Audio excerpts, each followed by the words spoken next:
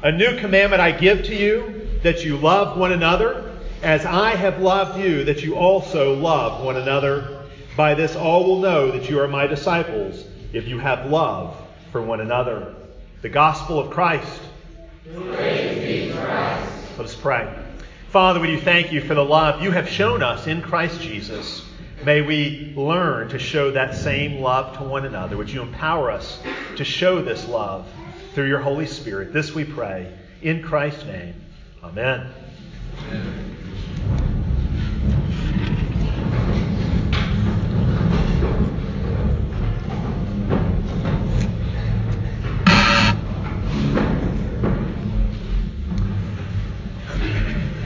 A mom once noticed that her teenage son was acting somewhat indifferent to the things of the Lord.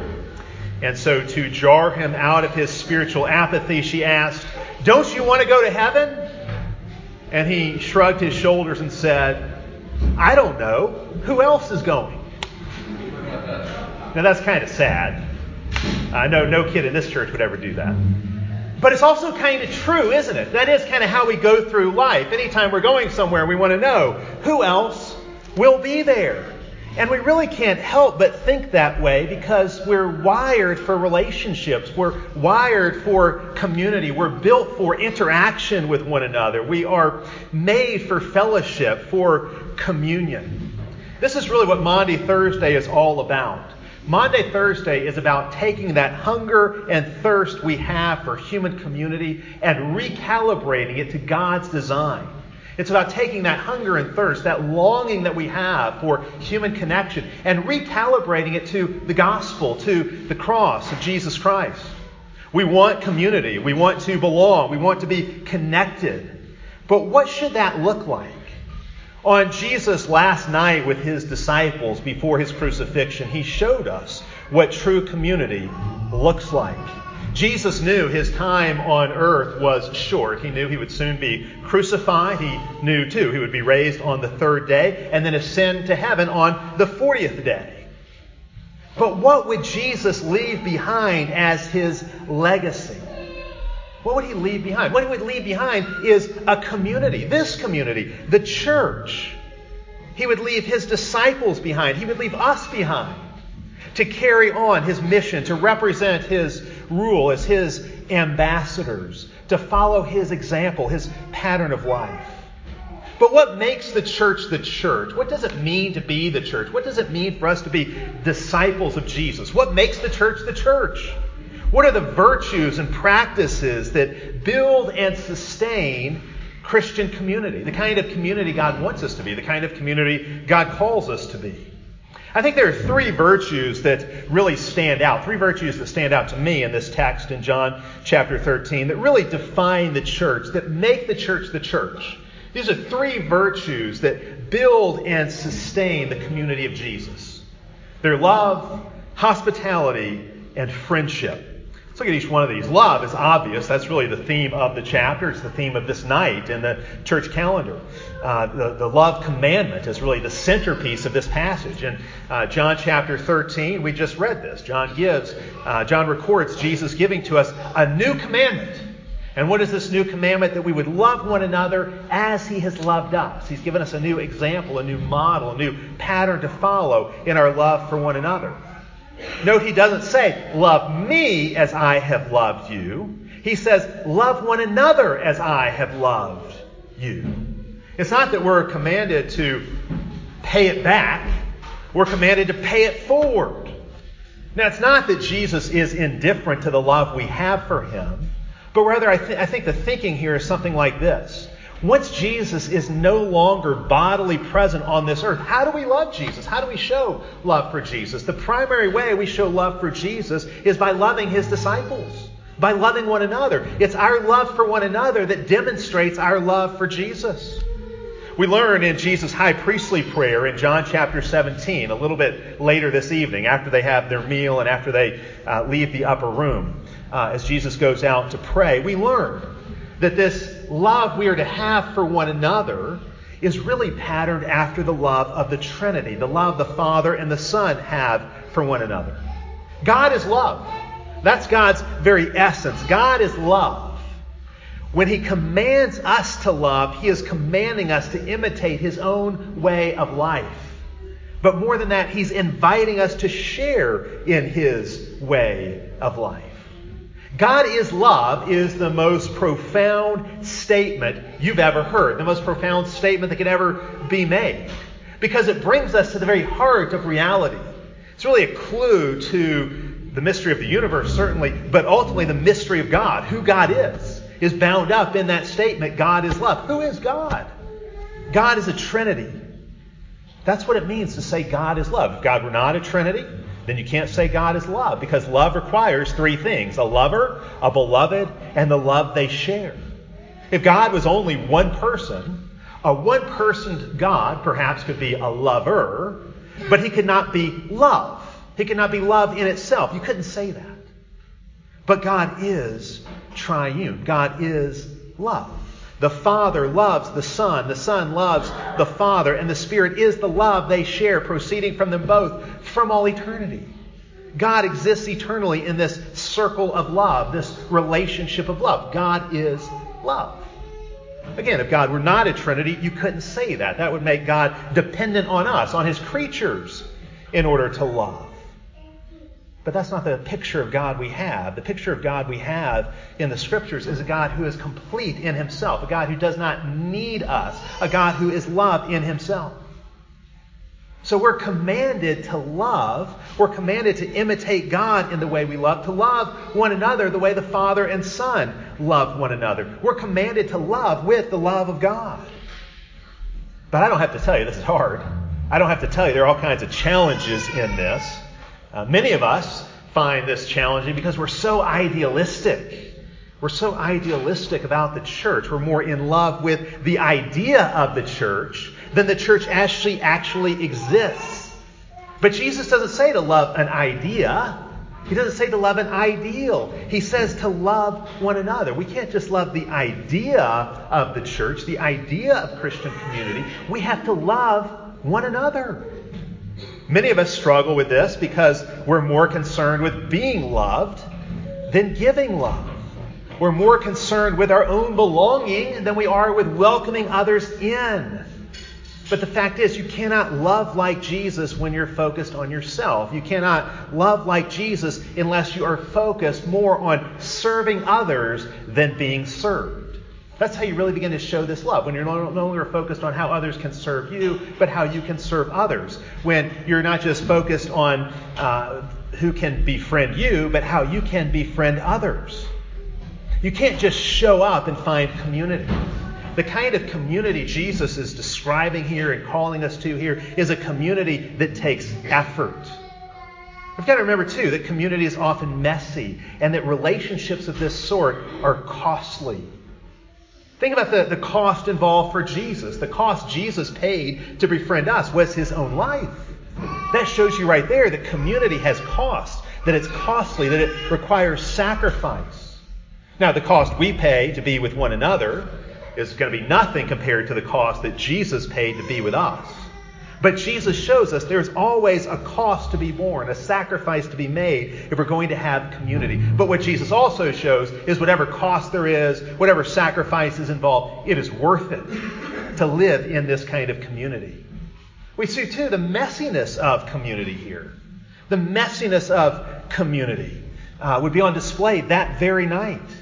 You got Peter who boasts and then goes on later that night to betray Jesus. You've got the other disciples who scatter in Jesus' time of great need, leaving him all alone on that night to face his enemies alone. This will be a night when the fellowship of the saints fails. The band of brothers breaks apart. The disciples turn away from Jesus and from one another. But afterwards, and Jesus makes this clear, afterwards Jesus will forgive them. Jesus will restore them to his community. Jesus will restore their bonds of love. And that's what gives us hope. In the midst of the messiness, we can know that Jesus is building his church, that he's building a community. No, the church's community is not perfect. It's flawed in all kinds of ways. We know that from our own experience. We know that from our own failures. But there is still a love to be found here that cannot be found anywhere else. What else can we say about this love? Don't confuse this love, this agape that Jesus is talking about here, with feelings. This is one of the greatest mistakes that our culture makes. Love in its fullest expression certainly includes feelings of affection and attraction, but love is fundamentally not a feeling. It is fundamentally an action. It's a decision. It's a commitment to act in the best interests of the other. Now, you might ask, how can we love someone we don't like? Well, I would say it's quite easy. In fact, you do it all the time with yourself. You always love yourself even when you don't like yourself. Even when you're mad at yourself and frustrated with yourself. Even then, you're loving yourself, seeking your own good. Even when you criticize yourself, when you're hard on yourself. You do those things precisely because you love yourself. Indeed, I think what this shows us is that loving one another is not a matter of just making everybody happy all the time. It doesn't mean you're never going to hurt somebody's feelings. Sometimes love will do that. Love can be tough. Love can even be harsh. But let me let you in on a little secret here. When you act in loving ways towards others that you don't really feel affection towards, oftentimes those actions will spur the feelings, and your feelings will eventually catch up with your actions. That's how C.S. Lewis puts it. He says, don't waste time bothering whether you love your neighbor. Act as if you did.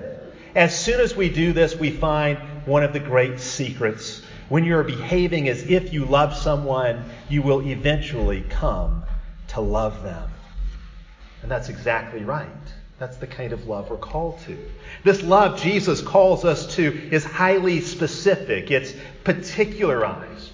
The Bible never commands us to love humanity. It says to love your neighbor or to love one another. Jesus didn't die for humanity. He died for you and for me. The cross has each of our names on it. Our names are engraved upon the palm of his hand. John 10 tells us that Jesus, as the Good Shepherd, calls each of his sheep by name. He knows us each individually. He loves us each in a particular way. We're called to do the same. You are called to love, not humanity in general in some kind of abstract way. You're called to love the actual individuals in your life, to love them by name, to love them in particular and specific ways. But you might say, not everyone in my life is worthy of love. Indeed, not even all the Christians in my life are worthy of love. And I would say back to you, I'm sure that's very true. I won't try to argue the point. Love is not blind, but love is bound. It's bound to the beloved. And love is not tied to the worth of its object. See, the thing is, as soon as we start thinking that way, what happens is we go looking for excuses not to love people. Well, I don't have to love this person if they've got X, Y, and Z wrong with them. And what do you know? When you go looking for excuses to not love people, you can find them. You can find reasons not to love people. You can find reasons not to love someone. But Jesus won't let us off the hook so easily. The love he's calling us to doesn't dwell on the worthiness of the beloved. Peter Kreeft tells the story of his son when his son was about 6 years old, asking him, "Daddy, why do you love me?" And the way Kreeft tells the story, he says he began to give the wrong answers, the answers he thought his son was looking for. He said, "You're a great kid, you're good and smart and strong." But he says, I could see disappointment on his face, and so I decided to be honest. He said, "Oh, I just love you because you're mine. I love you because you're mine. I love you because I love you." And his son got this big smile on his face and gave his dad a hug and said, "Thanks, Daddy." That's it. It's not about the worthiness of the beloved. It's about this call to love in the way Jesus loves. The final command Jesus gives his disciples, this summarizing command he gives to them, is to love. It's not to think. It's not to study. It's not to work. It's not even to pray or to worship. It's a command to love. Love makes the church the church. Love defines the church. Love builds the church. Love sustains the church. But there's something else here. Jesus shows his disciples an act of extraordinary hospitality there that night in the upper room. The church cannot be the church without being hospitable. Hospitality fosters the church. It creates the church. It builds the church. Certainly this is true of our mission to the world, our mission to the nations. Our mission requires us to show hospitality to those outside the church. We can't share the gospel unless we are willing to share our lives, unless we're willing to share our tables. Hospitality, especially inviting people into church and into our homes, may be the single most important ingredient in growing the church in our day. And I would say this is especially true for a church like TPC, like our congregation. Our church is very countercultural. If you haven't noticed, we're very countercultural. And we have very good reasons for being countercultural in the ways that we are. But what that means is we've really got to be 10 times more friendly and 10 times more hospitable in order to grow, in order to convince people that this is a place worth hanging around long enough to see what it's really about, to see what really goes on here. Yeah, we do some weird things. We're different from some other churches, certainly. But if we are friendly and hospitable in a radical kind of way, it will put a hook in people that will convince them to stick with us long enough to figure out why we do the things we do. We have to make strangers feel welcome. Hospitality creates a sense of home, a sense of a place for people. It turns outsiders into insiders. And certainly that's part of our mission to the world. But hospitality is also something we show one another. Hospitality is also to be extended to the saints, to one another within the church. That's what we see Jesus doing here. He is the master of hospitality. He's showing hospitality to his disciples. Now, how does he show hospitality? Where do you see that here? That word's not used here. So what's going on? Where do we see the hospitality? Well, Jesus shows hospitality by washing his disciples' feet. This was a dirty, filthy, disgusting job. Back in the days when people traveled on dirty roads in poorly made sandals, feet would get really disgusting. And so this was a very unpleasant task. But what did Jesus do? He took the towel, he took the basin, and he washed their feet. He was the host, treating them as his honored guests. And of course, it's not just the foot washing. There's also the meal. He presides over the meal as well. He serves them a meal. And in doing this, of course, Jesus is just continuing the culture of feasting God established in Israel. You go back to ancient Israel, to the Torah, you see the Torah cultivated in Israel a real sense of fasting. God wants his people to be full of joy and full of celebration. And that's what Jesus is doing in the upper room. It's a time of festivity. They are his honored dinner guests, and he's feeding them as an act of hospitality. Free food and drink for the disciples. Eating together is absolutely vital to the community Jesus is forming. Indeed, eating the meal Jesus gave us is one of the things that makes the church the church. It's one of those key practices that creates and nurtures true fellowship among us as disciples.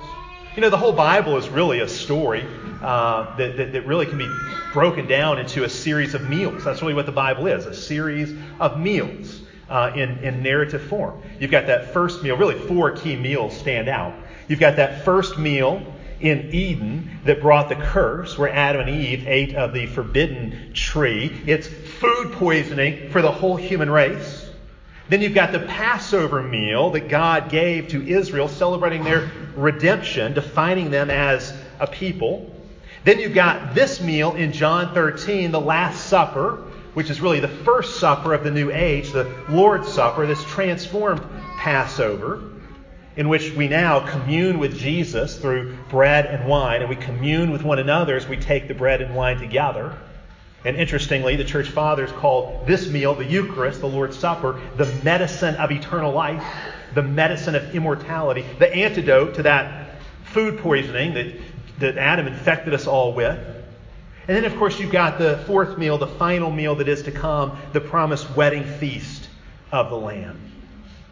What table you eat at matters. It says everything about you. Do you eat at the Lord's table? Do you eat at the table of Jesus or at the table of demons? Where do you look for satisfaction? Where do you look to get your hungers satisfied? Do you go after the delicacies of the wicked, as Psalm 141 describes? Or do you come to Jesus to be satisfied by feasting on Him? But it's not just about the Lord's Supper. That's central, obviously, and that's unique. But Jesus wants even our most ordinary meals to be patterned after the special meal He gave us. Haven't you found that many of life's greatest moments and many of life's greatest conversations take place around the dinner table? We're not just strengthened by the food, we're strengthened by the fellowship. Isn't it interesting that God designed us in such a way that we have to stop what we're doing several times a day and devote our attention to eating? That's just a fact of human life. The table forms bonds in the way that nothing else can. That's why when a guy takes a girl out on a date, he takes her out for dinner, because you get to know one another at the table. That's how you get to know someone, by eating together. It's why we almost always celebrate with food. It's why we mark special occasions with special meals. The dinner table is a magical place. Certainly in the Bible, fasting is important. But fasting is always only temporary. It always gives way to feasting, and it's feasting that will go on forever. Fasting is the prelude. Feasting is the main event. Fasting is temporary. Feasting is forever. God told Adam and Eve to fast from the tree of the knowledge of good and evil. But if they had kept that fast, He would have given them that tree for feasting in due time. That's always the pattern. Fasting paves the way for feasting. In the Lord's Supper, Jesus is our tree of knowledge. Jesus is our tree of life. He is our manna from heaven. He is our Passover meal. He's not only the host, He offers Himself as the main course. And in eating His body and blood, we become one with Him. We become one with one another. We commune with Him, and a community, a communion of saints, a new community is formed. As His disciples, He calls us to carry on His legacy through showing hospitality, by being a festive, joyful community, the kind of people who break bread with one another from house to house, who share our tables and therefore our lives with one another. And finally, there's friendship. I think you see friendship as a theme here as well. John 13 does not explicitly mention friendship, but Jesus does mention it a couple chapters later in the upper room in John chapter 15. And there in John 15, He tells His disciples, "No longer do I call you servants, for the servant does not know what his master is doing, but I call you friends." He says to them, "There's no greater love than this, that a man lay down his life for his friends. You are my friends." What is the cross about? The cross is about friendship. Jesus goes to the cross to secure friendship with the likes of us. This is our greatest privilege, to be called friends of Jesus. What a friend we have in sinners. We sing that. Sing it tonight. What a friend we have in Jesus. Sinners though we are, He's laid down His life for us. Friendship with Jesus is what the gospel is all about. The best friendship of all is friendship with Jesus, because He is the best friend of all. But of course, He calls us to friendship with one another as well. Friendship makes the church the church. One of the great problems today, inside the church as well as outside the church, is the poverty of friendship. In our culture at large, we are facing a loneliness epidemic. It's been called a loneliness epidemic. And it has not just ramifications for our spiritual lives, I think that's obvious, but even for our physical lives. And this has been studied and demonstrated. Studies have shown, for example, that the biggest threat, the biggest health threat that middle-aged men face is not obesity, it's not smoking, it's not drugs, it's loneliness. It's the biggest health threat that middle-aged men face. Loneliness is debilitating in every way. In the Garden of Eden, Adam seemed to have it all. He had a beautiful environment, he had meaningful work, he had a place of worship, he walked with God. But God looked at that situation in the garden and said, "It is not good." Why? Because Adam did not have a friend. He was alone. He did not have a companion. Even before the fall, loneliness is presented as a dreadful condition. We've gotten with our science and technology, we've gotten to where we're pretty good. We're pretty good at curing physical diseases. But there's no such cure for loneliness. The only cure for loneliness we found in love and friendship, and those are much harder to come by than any medicine or drug. Belonging. Belonging is so critical to our well-being. Just like food and shelter, so belonging is critical to our well-being. Friendship is crucial to having a sense of purpose and significance. You know what Jesus' biggest miracle was? Having 12 close friends in his 30s. I mean, who does that, right? Who does that? How can you pull that off? Who can find the time and energy to have close friends the way Jesus did? But it's a miracle we must pull off as well, because this is what the church is all about. It's all about building friendships, building this kind of community. And friendship means knowing one another's struggles so we can pray for one another and help one another. It means overlooking one another's faults instead of weaponizing those faults and using them against one another. It means learning how to forgive. It means building one another up through service and through encouragement.